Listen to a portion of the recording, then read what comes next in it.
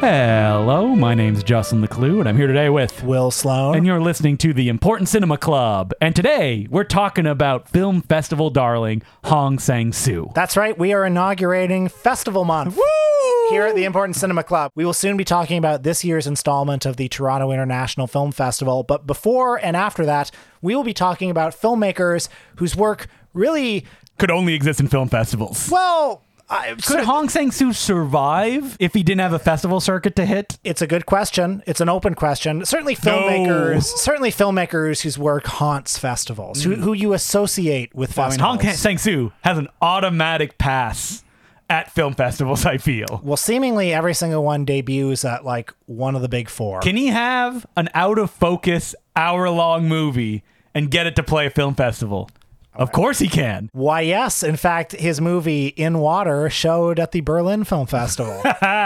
So, Hong Sang-soo, he's just got it. He's got a golden ticket, which makes him the perfect film festival director. Well, this great South Korean auteur is a relatively recent interest of mine. According to Letterboxd, I've seen 10 of his 30 feature films. So that's where I'm at in my Hong journey. As we'll talk about today, I've seen some that I haven't logged on Letterboxd, and that watching them this week, halfway through, I went, I've seen this. I saw it at TIFF. That's right. Well, I've mostly seen them in the last year and a half, I would say. And I was intimidated before the last year and a half because it's a huge filmography and it's hard to know the right entry point.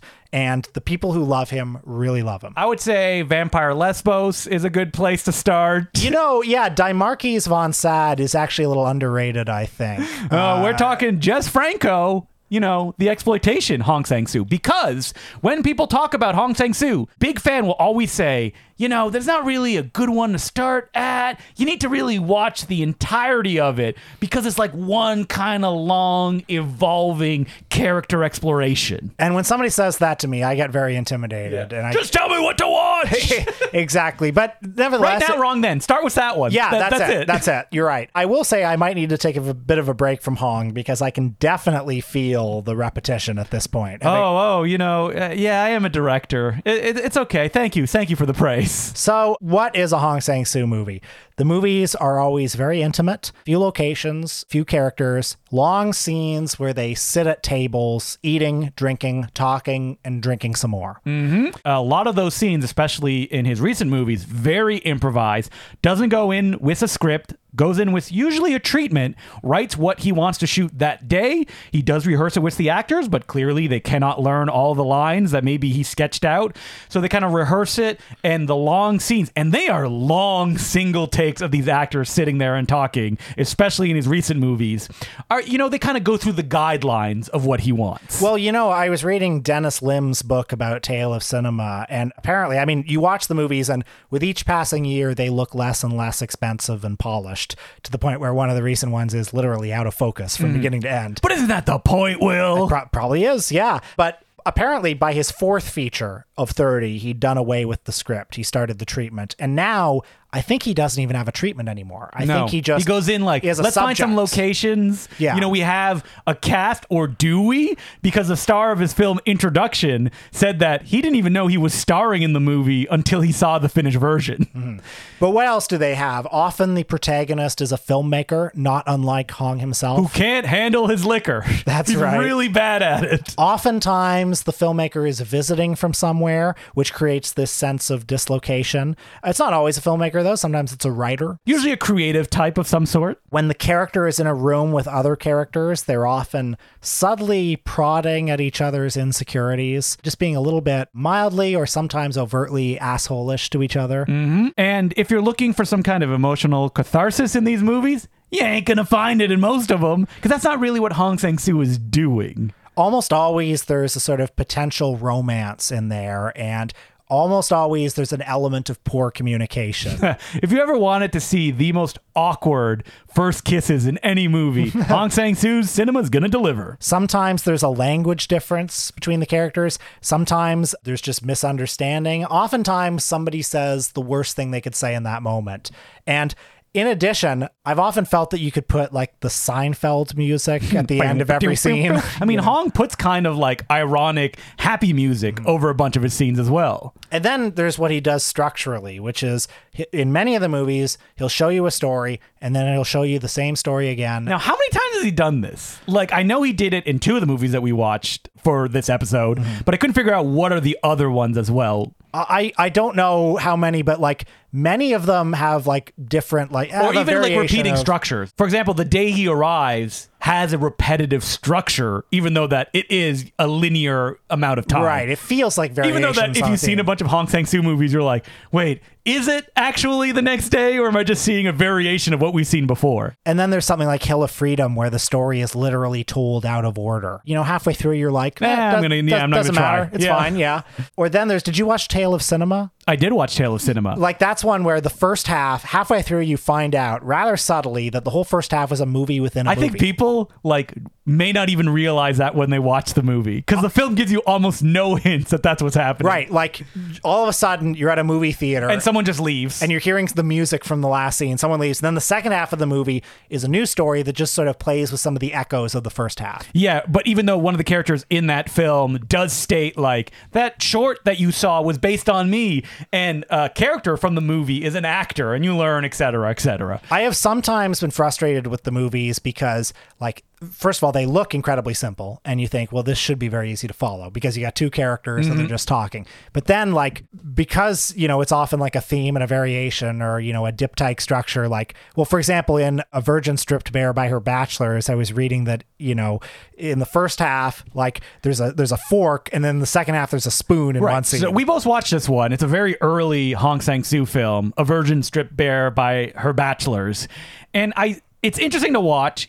Even though that I looked at it, I was like, oh, God, 2 hours. I had the same thought, sir. And what I think hurts the film is it doesn't have that Hong Sang-soo humor that I really like when he kind of, you know, forms up. I would agree. I mean, I like this one less than the other ones we watched, although I still liked it. I mean, it's like all of his other films as well, especially its, you know, dual structure where you see the same events a second time halfway through, but you also see a little bit more that adds a different context, but you're also saying slightly alternative versions of scenes that we've seen already as well. So Virgin Stripped Bare by Her Bachelors from the year 2000, this was, I think, a very early example. It was his 4th movie, but a very early example of the bifurcated structure. And there are changes both big and small in the second half. The main story is charting a triangle, not exactly a love triangle, but an in the company of men type triangle. Yeah, patriarchy is very bad, and the men stink. Yeah, that's right. The titular virgin is a writer at a TV station. Her friend is a producer at the station who's trying to raise money for a movie, and they are meeting with a wealthy potential financier who becomes very attracted to her. They go on a date. She is not all that into it, but when he finds out that she's a virgin, that really gets him interested. And something that this movie has and some of his other early movies have that is phased out of his filmography are very awkward and unpleasant to watch sex scenes. Quite explicit sex scenes as well. Yeah, well, I mean, not Jess Franco hardcore territory or anything like that, but very matter of fact in the way that they're presented. And like there's this kind of cold gaze that his camera has. So, you know, if you read enough about Hong Sang-soo, something that you'll see over and over again is people will say, and then his cinema was revolutionized when he began using zooms. Just like Jess Franco.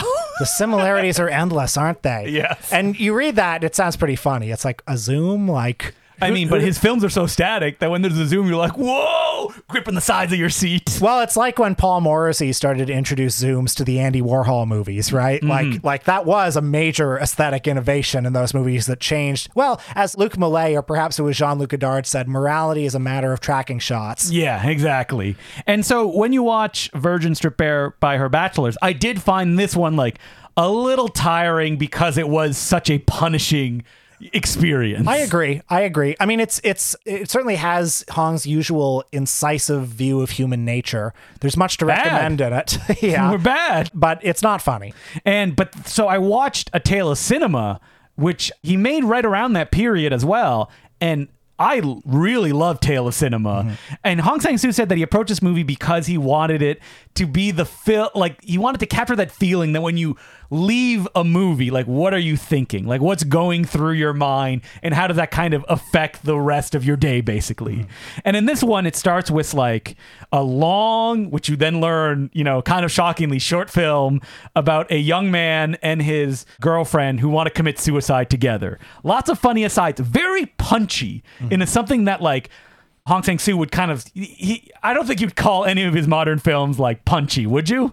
Like short scenes. No. I mean, certainly they're funny. Yeah, they're funny. But when I saw Right Now, Wrong Then at TIFF, like people were losing their mind laughing. That's interesting. See, I've seen 2 of his movies with an audience, and they never. Well, actually, and it was a public audience, not a press audience. Okay, so I saw Walk Up last year, where the audience is pretty like reserved, and I saw it in front of your face, just with like 7 people at a regular afternoon screening. I would love to see one of the funny ones with an audience because like certain things don't pop at home the way they would. No, they don't. Like the awkwardness or the kind of like just deadpan sentence. Like in A Tale of Cinema, at one point they leave a hotel and he's like, they charged us for 2 days, even though we were only there for a day and a half. And they're going to commit suicide. That's what they're going to do next. So Right Now, Wrong Then from 2015. This is one of his 2-part movies. Oh, and by the way, before I get to that, it might be worth noting that there are many ways that people chart the evolution of Hong Sang-soo, many subtle things. And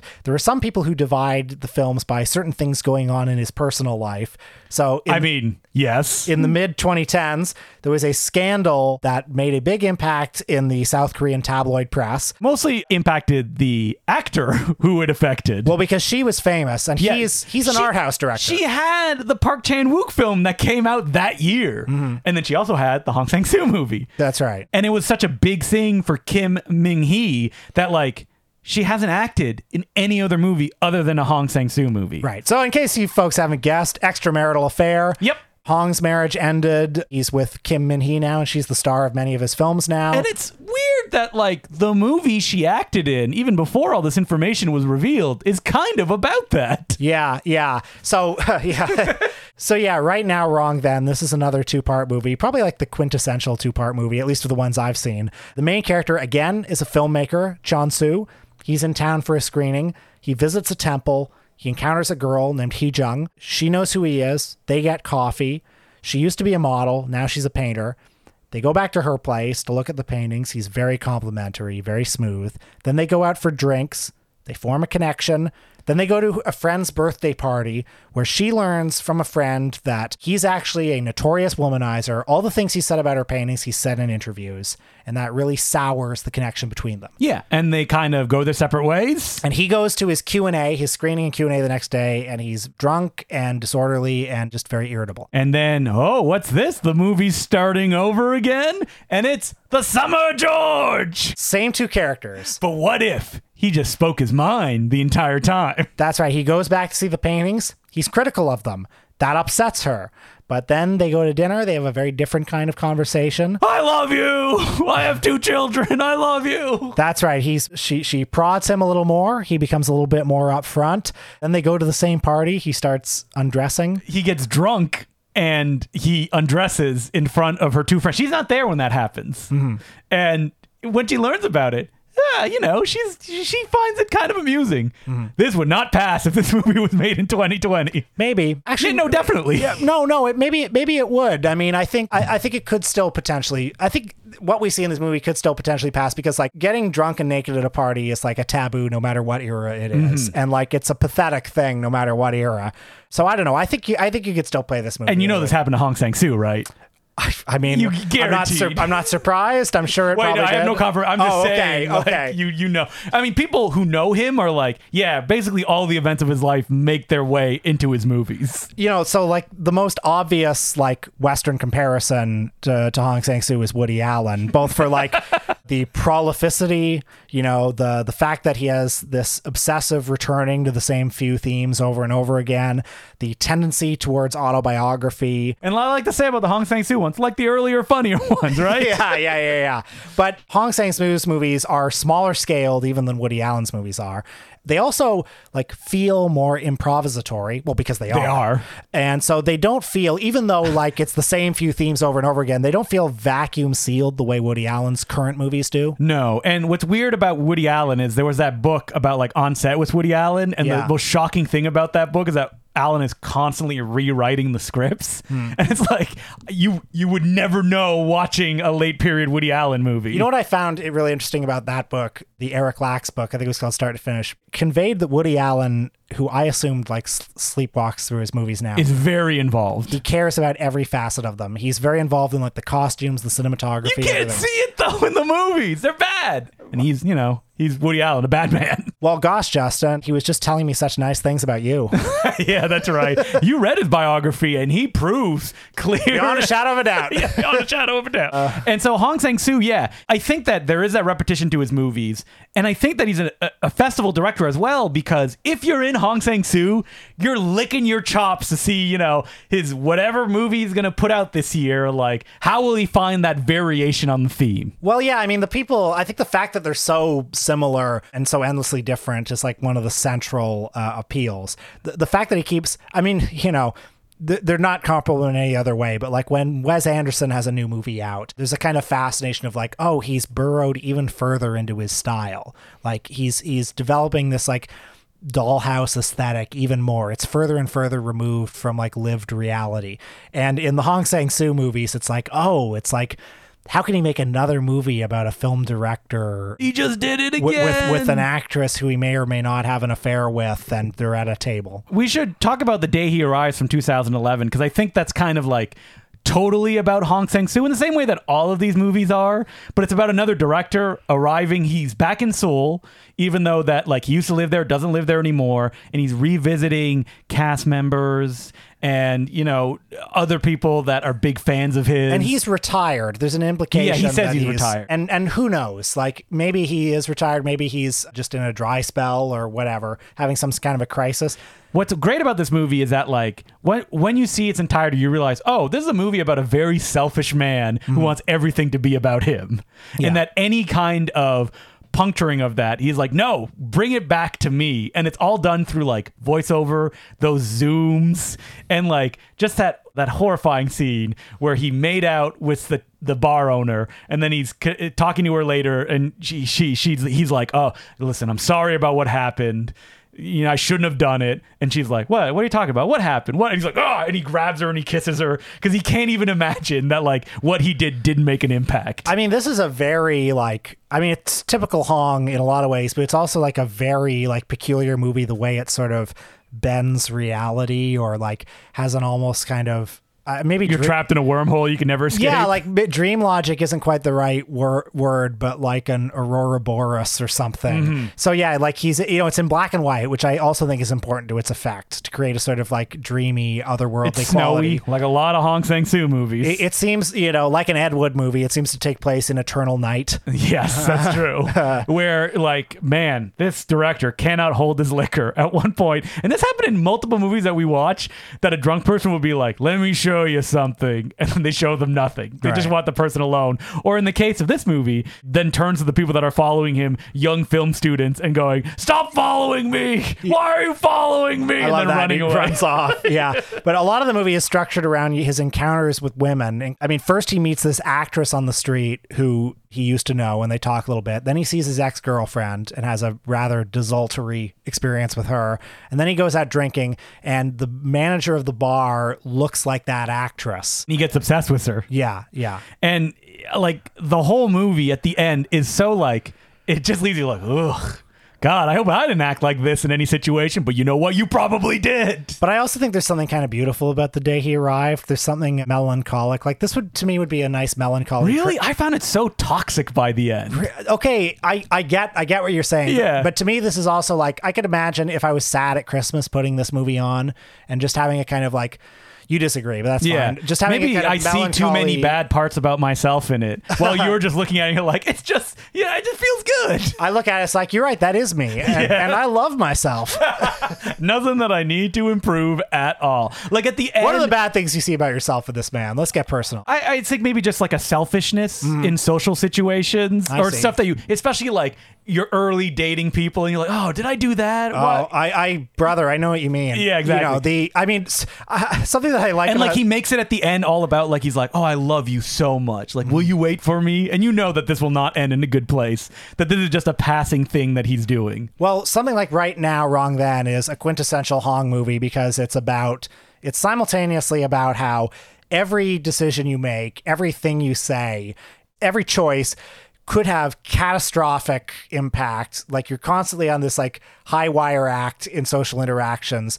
You could change your life with just one misplaced word. But then also, actually, you probably won't change your life that much. Like the second day and the first day, they're not all that different. And like they, spoiler, they don't get together in either day and life goes on. You could say that about kind of the whole Hong Sang-soo filmography where it's like endless variations. They all feel like the same movie, but there are endless variations that keeps them interesting. But at the end of the day, they're all A Hong Sang-soo movie. It's like my days. It's like your days. All of our days are different, and yet they're all kind of the same. Every new day for me is a new adventure. Yeah, don't know what I'll find. Justin, you and I could like change our lives radically. We could get rid of our spouses right now, which I don't want to do. No, absolutely not. We could go Jack Nicholson in The Passenger and just go somewhere. And But here's the thing about Jack Nicholson. Big headline, him with a hoagie, no shirt on, I'm going to die alone. Yeah. So that's an extreme thing. But realistically, every day is probably going to be like pretty similar. Like a Hong Sang-soo. I don't drink though, so I don't have any of those Hong Sang-soo reveries. That's good. I definitely have had some bad Hong Sang-soo things. Some bad drinking You're moments. like, I see myself ripping your clothes off at the pub that you're drinking at. Listen, these characters don't seem to be enjoying this alcohol. I think Hong should maybe lay off a little bit. Oh, but what else are you going to do except drink? Read books, look at nature, paint, all these other adventures you can have. Yeah. Sweat over a 35 millimeter scanner that's not working. Why won't you work? Yeah, that'll be the Justin DeClue story. It'll just be me like at the film scanner, winding it up, rewinding it, making it go again. Very early in the existence of this podcast, we did an episode on Francis Ford Coppola, and there was some technical snafu. And we had to do it again. We had to do it all But over you know again. what? Ladies and gentlemen, we've talked about this before. It was almost exactly the same episode. Right down to like laughs and jokes, and who knows if there's a technical snafu with this one, like when we have to do it again. and what would be different? And then if there was some way to recover that file, wouldn't it be fun to? Why would you want to listen to that though? Oh, I would. Because it's us. Yes, I mean, But it'd be like, how different would the second one be? I don't know. Not probably different at all. And that's what I'm proposing for this episode. That we come back. Alternate one. We come back next week and do a completely different one. Absolutely not. And we have to watch all the same movies again. And we have the same notes. Yep, exactly. Will it be different? Will it be exactly the same? I mean, we just proved it with that Francis Ford Coppola one. It was exactly the same. We only have one method of working, and that's it. Even though that there would be variations, that if you put both of them side by side, you could notice. And some of those variations could be very consequential. Yeah, and could mean everything. Wow. So, will Hong Sang-soo ever become a mainstream director? No.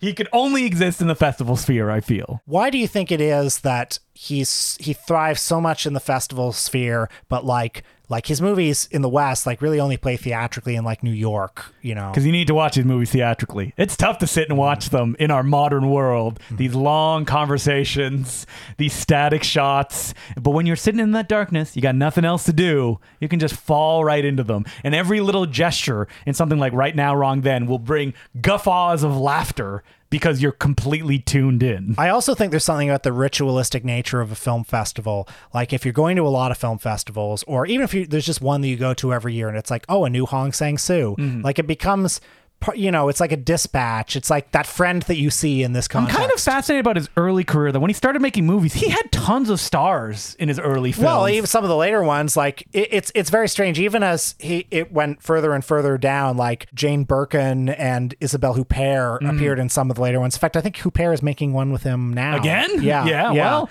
I mean, he can get them, but like if you look at like his early pictures, that you see like it looks more like South Korean films of that period. And like, what was the attraction there? Was it just like, oh, he's giving something like that's kind of low grade vibe that you can't get anywhere else, that only becomes more interesting once you realize, oh, we're going to get through this through all of the movie that he makes. Also, I mean, there's part of his stylistic evolution is corresponding to, like, as it is with every filmmaker, like the economic conditions under which he's working. Like each movie is funded with the receipts from the last movie. And it's very like consistent, but also working that way, he doesn't have a lot of money to work with. I also think that his films, though, are what you would call like a festival film or a walking through a field film.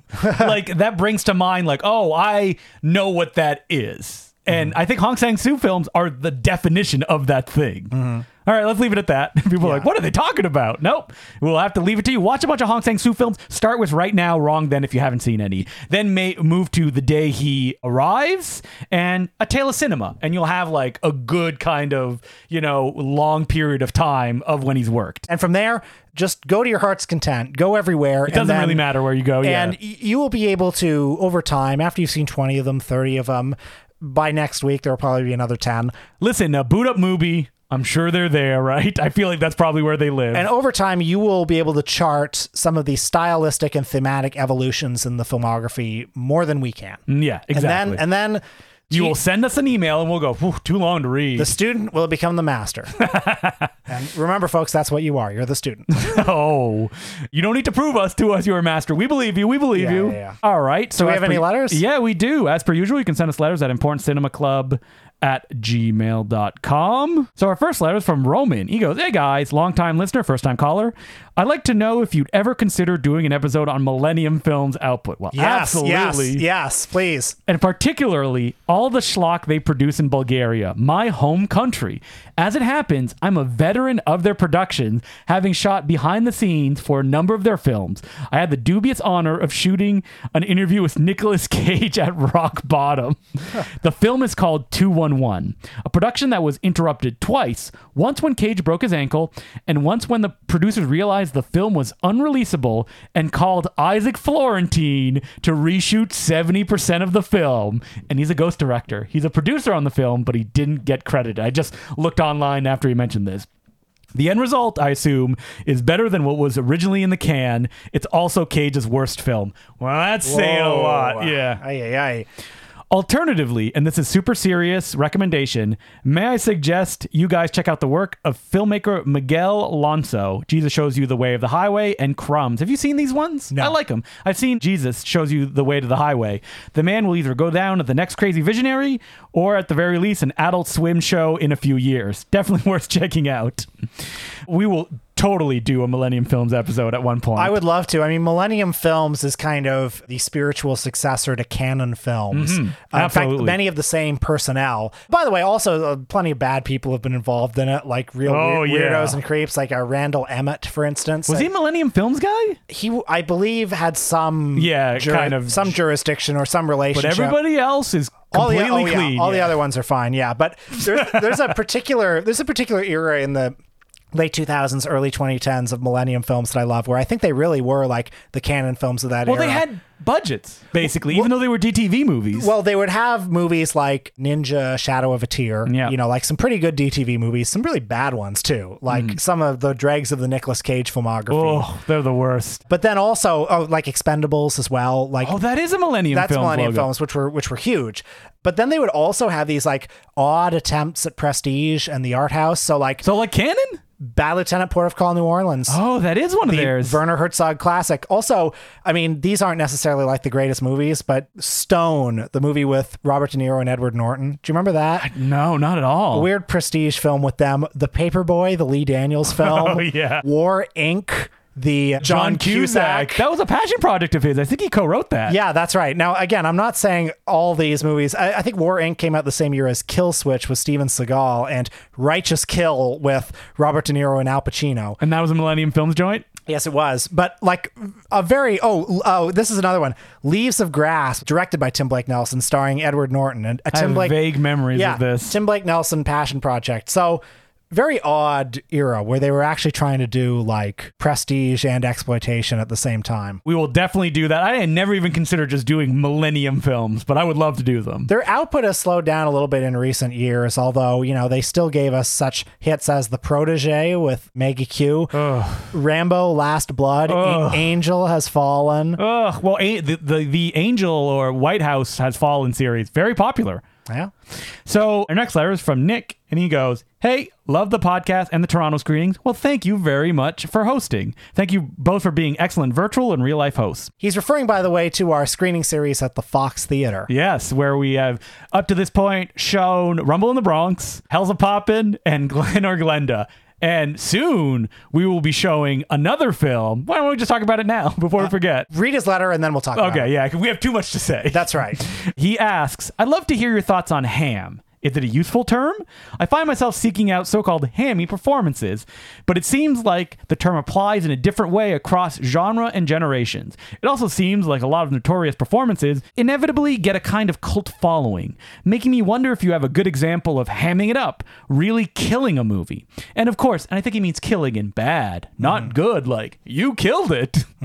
And of course, I would love to hear examples of where it makes a movie. Also, I'll selfishly request you do an episode on Matthew Barney, though probably not realistic.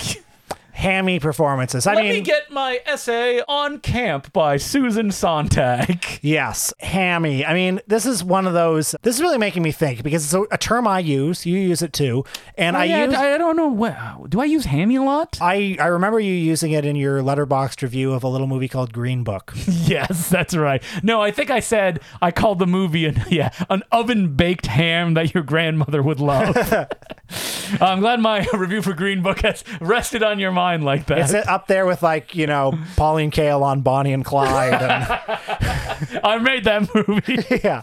But yeah, ham, I mean, it's a word that I use that I don't really think about a lot. And I've used it both in a complimentary way and in a scornful way. I think that usually when I do use it, it is in a complimentary way that I love this hammy performance as opposed to, they're so hammy. Okay, here's bad ham. The Post. Tom Hanks and Meryl Streep.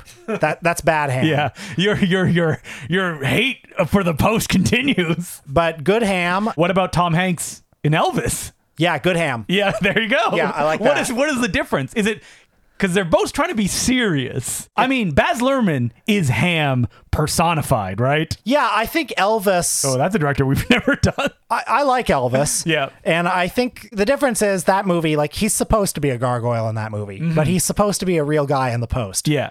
And I mean, that movie is goofy as hell. That's right.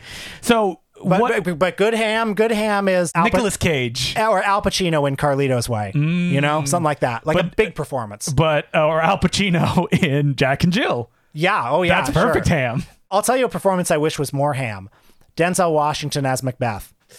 I absolutely agree. If he was more of a ham, what you want from that role, chew the scenery. Yeah, but instead he downplays it. He's like, "We're not going to give you the Denzel Washington you think you're going to get." Yeah, and it's like, no, do what you're good at, Denzel.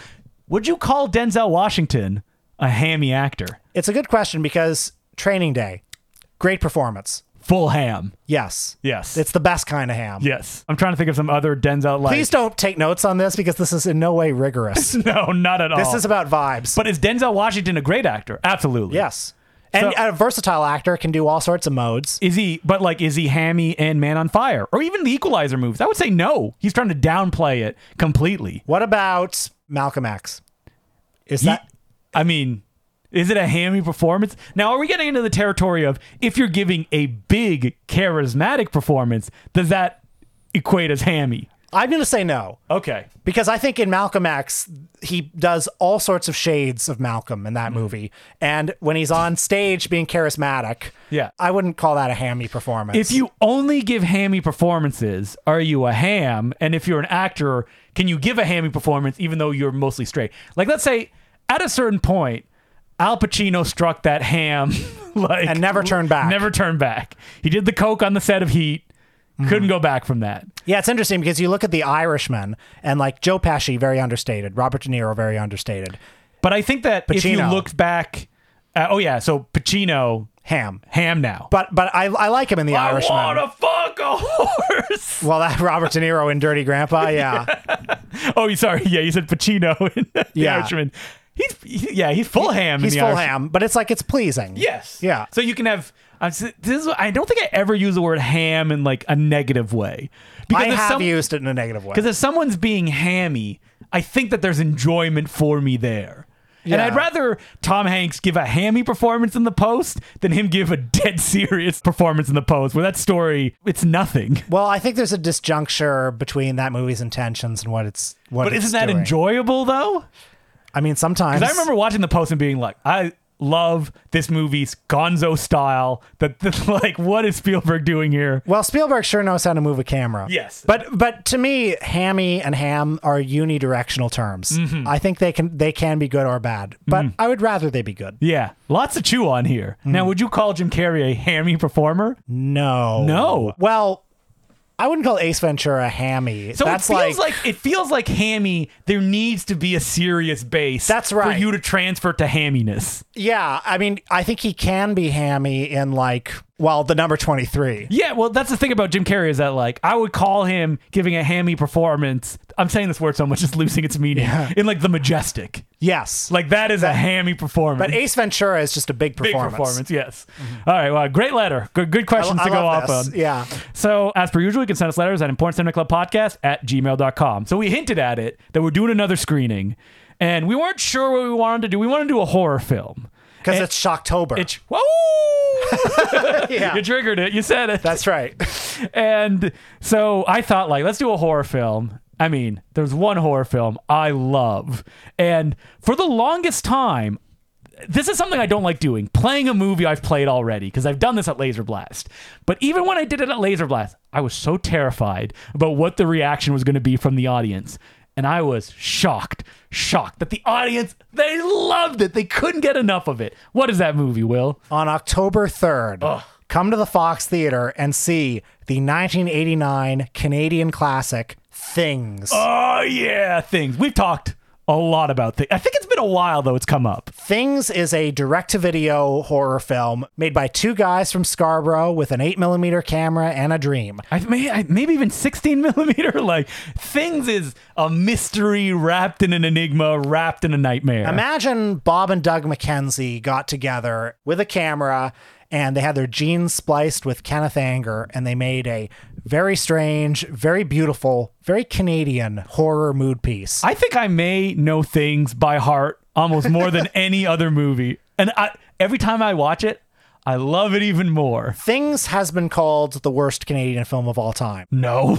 And it's I think that's wrong. Yeah, absolutely I'm just wrong. saying it's been called that. Yes. But I think it's a beautiful. I recently voted in a CBC poll for the 10 best Canadian films. Things went on there, right? It was on my ballot. Yeah. I love Things. It's beautiful. I don't It's think there's strange. any other movie like Things that exists in the world. And also, of all the direct-to-video horror movies, this is the one you need to see in a theater. we did a Patreon episode on this, right? Did we? Because I just want to start talking about it again. It's like it's an immersive experience. It's like so beautiful, so strange, funny. yeah, it's very really, funny. Really Yeah. funny. You will laugh. Yeah, and it's also a movie that for the first 30 minutes, nothing happens. Like, they just kind of sit around. At one point, they pick up a my bottle God. cap and they start throwing at each other, and it's like you're seeing the train come at you for the first time. Nothing happens. Need I remind you that the adult film icon Amber That's what I was Lynn, setting you up for. Amber Lynn is in this movie as a reporter, fully clothed. Yes, never takes her top off. And why is she there? Just one of the many odd artistic decisions. So,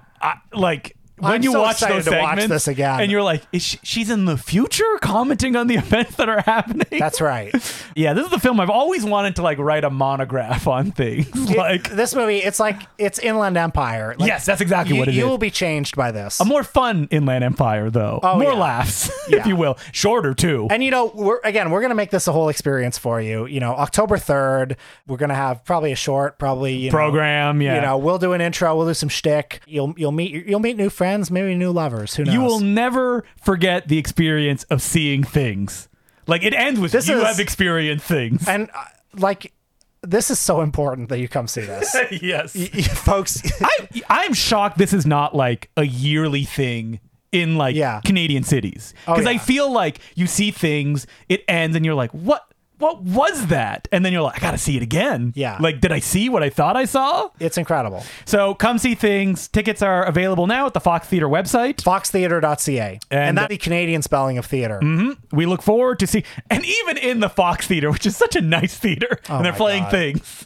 And you need to see okay, whatever. We've talked enough. We've talked enough about the movie. Hope you can check it out. So, what are we doing next week, Will? Well, the Toronto International Film Festival is starting, so Film Festival Month will continue at an actual film festival. Justin and I have press and or industry passes this year, and we'll be hitting up all sorts of screenings. Anything you're particularly excited to see?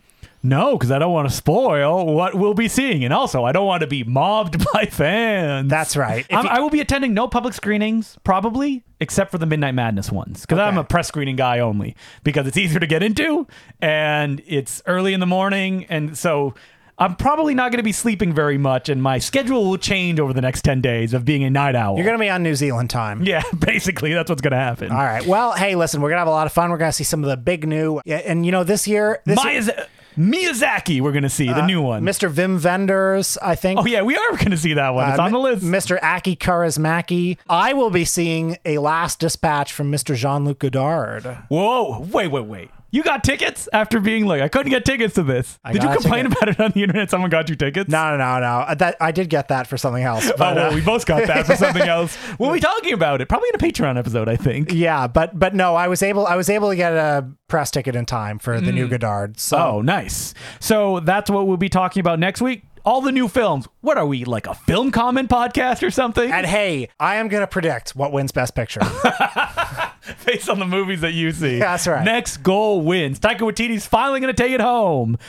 So until then, my name's Justin Clue. I'm Will Sloan. Thanks for listening. As per usual, I'd like to thank some of our new patrons, who include Ryan Callahan, Garlic Fred, Finnegan Hughes, Andy, Andrew Nybaum, Rob, James Waters, Nate De La Cruz, Matt McCrack, James Waters, Chambliss Ferguson, Tom Taylor, Ned Grade, Joe Bossel, Shay Kelleher, Samuel Langstone, Matthew Thomas, Steve Heffernan, and Big Nick 69. So thank you very much for all becoming patrons. We couldn't do it without you. And if you want more Justin DeClue talking about movies, as if you don't already get enough, check me out on YouTube for the next 10 days. I will be uploading videos where I walk and talk about all the movies that I see at the Toronto International Film Festival 2023. There'll be real kind of off-the-cuff videos, my thoughts about the new hot movies I'll be checking out. So, check it out yourself. If you search Film Trap in the YouTube bar, the whole channel will come up. Thanks for watching, and now, back to your regular scheduled programming. Well, we were just talking about the Toronto International Film Festival. I think one of our most treasured rituals is Midnight Madness, the annual slate of cult and spooky and slimy and shivery movies. Now, I've talked about this many a times. It was very important in my development as a film fan living in Toronto. The passes used to be, I kid you not, $100 to see all 10 movies. Oh, man. That was it. And I would go every night, me and my friends. And they don't have a Midnight Madness pass anymore. They do this year. Oh. But it's not that price. That's all I'll say. Okay. Like, it's not very... Too bad. It'll get you tickets to, like, if they're sold out, you can buy the pass and you can get in through that way. But, like, the whole gimmick was, like, I could not afford any other TIFF tickets, but I could afford a Midnight Madness pass, and all my friends would go. We would even do little podcasts afterwards. We would talk about the movie. That was before one of our friends was programming. I don't know if I could do that anymore, being like, PU, this movie, and then release a podcast on that. Especially that after we released the last episode we did, I got a text from Peter being like, hey, that film you mentioned is gory. And I was like, huh? And I was like, oh, because you mentioned a movie that is playing at Midnight Madness. Right. Where Evil Dwells, I believe it is. And I was like, it's not that gory. And like literally the programmer was like, no, it's gory, guys. Well, listen, we're here to to praise Midnight Madness. That's right. Not to say its movies aren't gory. So I just want to talk about some of the movies. If you are in Toronto and you're like, I don't know, like it's late. Some of these movies do play during the day, so you have a chance to see them. It's not the same. No, you want to see them at midnight. The crowd. You can actually eat food without security guards taking you down now because it's not at the Ryerson anymore. It's at the Winter Garden, I think. That is correct. Yeah, it is a theater, I guess. I miss the Ryerson, I but miss whatever. the Ryerson, too. At least we still have Midnight Madness, That's I right. guess. It is a long walk for me to take the bus after the movies end, as opposed to when I was at the Ryerson, I would just walk 10 feet onto Yonge. Now I have to go across downtown to be able to catch a bus. Get Cameron Bailey on the phone. We need to change the location. Yeah. Justin DeClue and Will Stone of the Import Cinema Club say it's got to change. We are a Toronto institution. We need to throw our weight around. We're old. We can't take it anymore. So this is an actually alphabetical order. So I'll start right at the top. Aggro Drift. Are you going to be seeing that one? Well, I hope to. I hope to get to a press screening. I mean, that's the hardest one to get a ticket for. I've seen scenes from this movie.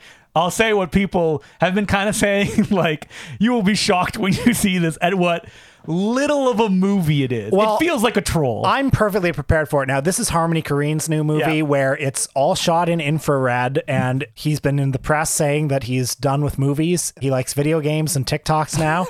Really cool. Like, he's not 50 years old at all. I will say there are scenes in this movie that feel like they were taken straight out of Things, which we just talked about. I will say I like Harmony Korine. I like his movies. I'm interested in this like, one. someone told me this. I was like, I don't believe that. And then I saw a clip and I was like, oh my God, it sounds exactly like it. Well, it just played at Venice and there were like mass walkouts, as you would expect. I don't know. What were they expecting? I don't know. On.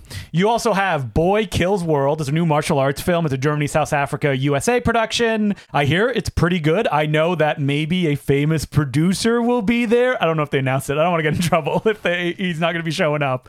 But a famous producer who may be one of my favorite filmmakers. Can you take a guess? Look at the credits. What does that mean? Like, how is his track record as a producer? Moving on. Next movie. What, you want me to say something? No, I feel like I'm going to get in trouble now trying to dodge around these minefields. See, it was easier when, like, the programmer, Colin Geddes, was, like, a faraway figure. Right. That as opposed to someone that I would literally be playing video games with him later tonight. We also have Dick's the Musical, and I haven't seen anything of this, but I know that Peter loves this movie. Okay. Like, it's the opening night film, too, directed by Larry Charles, who gave us... Religulous. Yes. Didn't he also do... He did that Bob The Dictator. Dylan. He did the Bob Dylan film also. Oh, did he direct that? Masked and Anonymous. We did a whole Patreon episode on that. I love Masked and Anonymous. We also have Hell of a Summer, directed by Canadian Finn Wolfhard, star of Stranger Things. What I'll say about this is, sat right behind Finn Wolfhard at a comedy show, a Ben Schwartz show. You sat behind Finn Wolfhard. The Finn Wolfhard. Guys. And you know what? I could not see his face. Emily could. She's the one who tapped me and said, hey, is that Finn Wolfhard sitting in front of us? And you know what? It was because he took a photo with Ben Schwartz afterwards that he posted on his Instagram. Boy, you out-of-town listeners must listen to this podcast and think we lead such glamorous lives. Now, did I see his face? No. Okay. But I saw the face of his two friends. I checked. One of the friends sitting beside him was one of the people that worked on this new movie that's playing. So I'm like, oh, so it was Finn Wolfhard. I just saw the back of his hair. Finn Wolfhard, he's just like you and me. He was not in a VIP section. He was just sitting right in the middle of the audience. You know what you should have done? Should have put your hands over his eyes and then said, no one will ever believe you. What if he turned around and I was talking? He was like, oh, is that Justin DeClue? I'm a big fan of the Important Cinema Club. Well, he probably already is, and he just didn't want to bother you. Yeah, I understand. Finn Wolfhard, my God. And then we have a movie that I hear is super bloody, super violent, martial arts, kind of in the Raid. I would say more violent than that. Kill from India. More violent than The Raid. Wow. It is, yes. And it's also a movie you don't really see that often, that the whole thing is on a commuter train. And it's basically like a guy and, you know, a girlfriend that he's seeing, even though that he's not supposed to. Her family's on the train, and a bunch of random criminals show up and they fight on that train. And I'm going to say, this train is so claustrophobic, like super tight. And when the movie started, I went, it's so tight. I was like, there's not going to be that many camera angles on this train. Like, but every set piece has new gags in it, and they find new things to do with the film. So very excited. That's a Friday night film, and that is like the stamp of approval with this kind of stuff. We also have a Saudi Arabian film, Naga, which I haven't seen, but I hear is really exciting. It's like after hours, a woman goes out shopping, also to meet a partner that she's not supposed to see, and then she has to get home before curfew hits. Very surreal, very violent. It features a bloodthirsty camel. We also have Riddle of Fire, which is the closing night film, and that is a film that played at Cannes. Peter loves this movie. It's kind of like kids are doing like Dungeons and Dragons style stuff. There's not any big fantasy sequences or anything. I said kind of reminds me a little bit of Napoleon Dynamite, but in a positive way, if you will. We have a South Korean film, Sleep. I don't know anything about this, but it played at Cannes. People liked it. We have When Evil Lurks, the gory movie. You hear that, Peter? It's so gory. Are you going to actually be checking that one out? Yeah, Peter yeah, gave I'm you a excited for that recommendation. one. I'm seeing that. I'm seeing Kill. I'm seeing several of them. Yeah. And Working Class Goes to Hell, which I know this is kind of Peter's experimental pick that is kind of genre-ish, but, he's pushing, that Peter Kaplowski, like, you're going to see some weird stuff at midnight that may not be just like what you would conventionally expect. It's directed by the director who did The Life and Death of a Porno Gang, which I never saw, but came in that wave of like Serbian extreme movies with like a Serbian film and stuff like that. So, you know what? I will check it out. Looking forward to it. That's a good Midnight Madness, if I have to say so myself. I saw the back of Finn Wolfhard's head. I mean, what else do you need, right? Oh, my God. So if you see us at Midnight Madness, smile and nod, come up and say hello. We'd love to see you. Yeah, why we not? We love seeing fans. And then quietly turn around and leave. No, Justin, I saved you a spot. No, none of that. None of that. No, thank you. Even though I've done that to like Edgar Wright. Edgar Wright, hello. And he's like, oh, okay, I'm going to leave now. Did you save a spot for Edgar Wright? No, I would never think of that. But listen for the telltale sign of me and Will's laughter in this big theater. Can you spot us? Can you tell what theater we went to just by laughter? That's up for you to decide.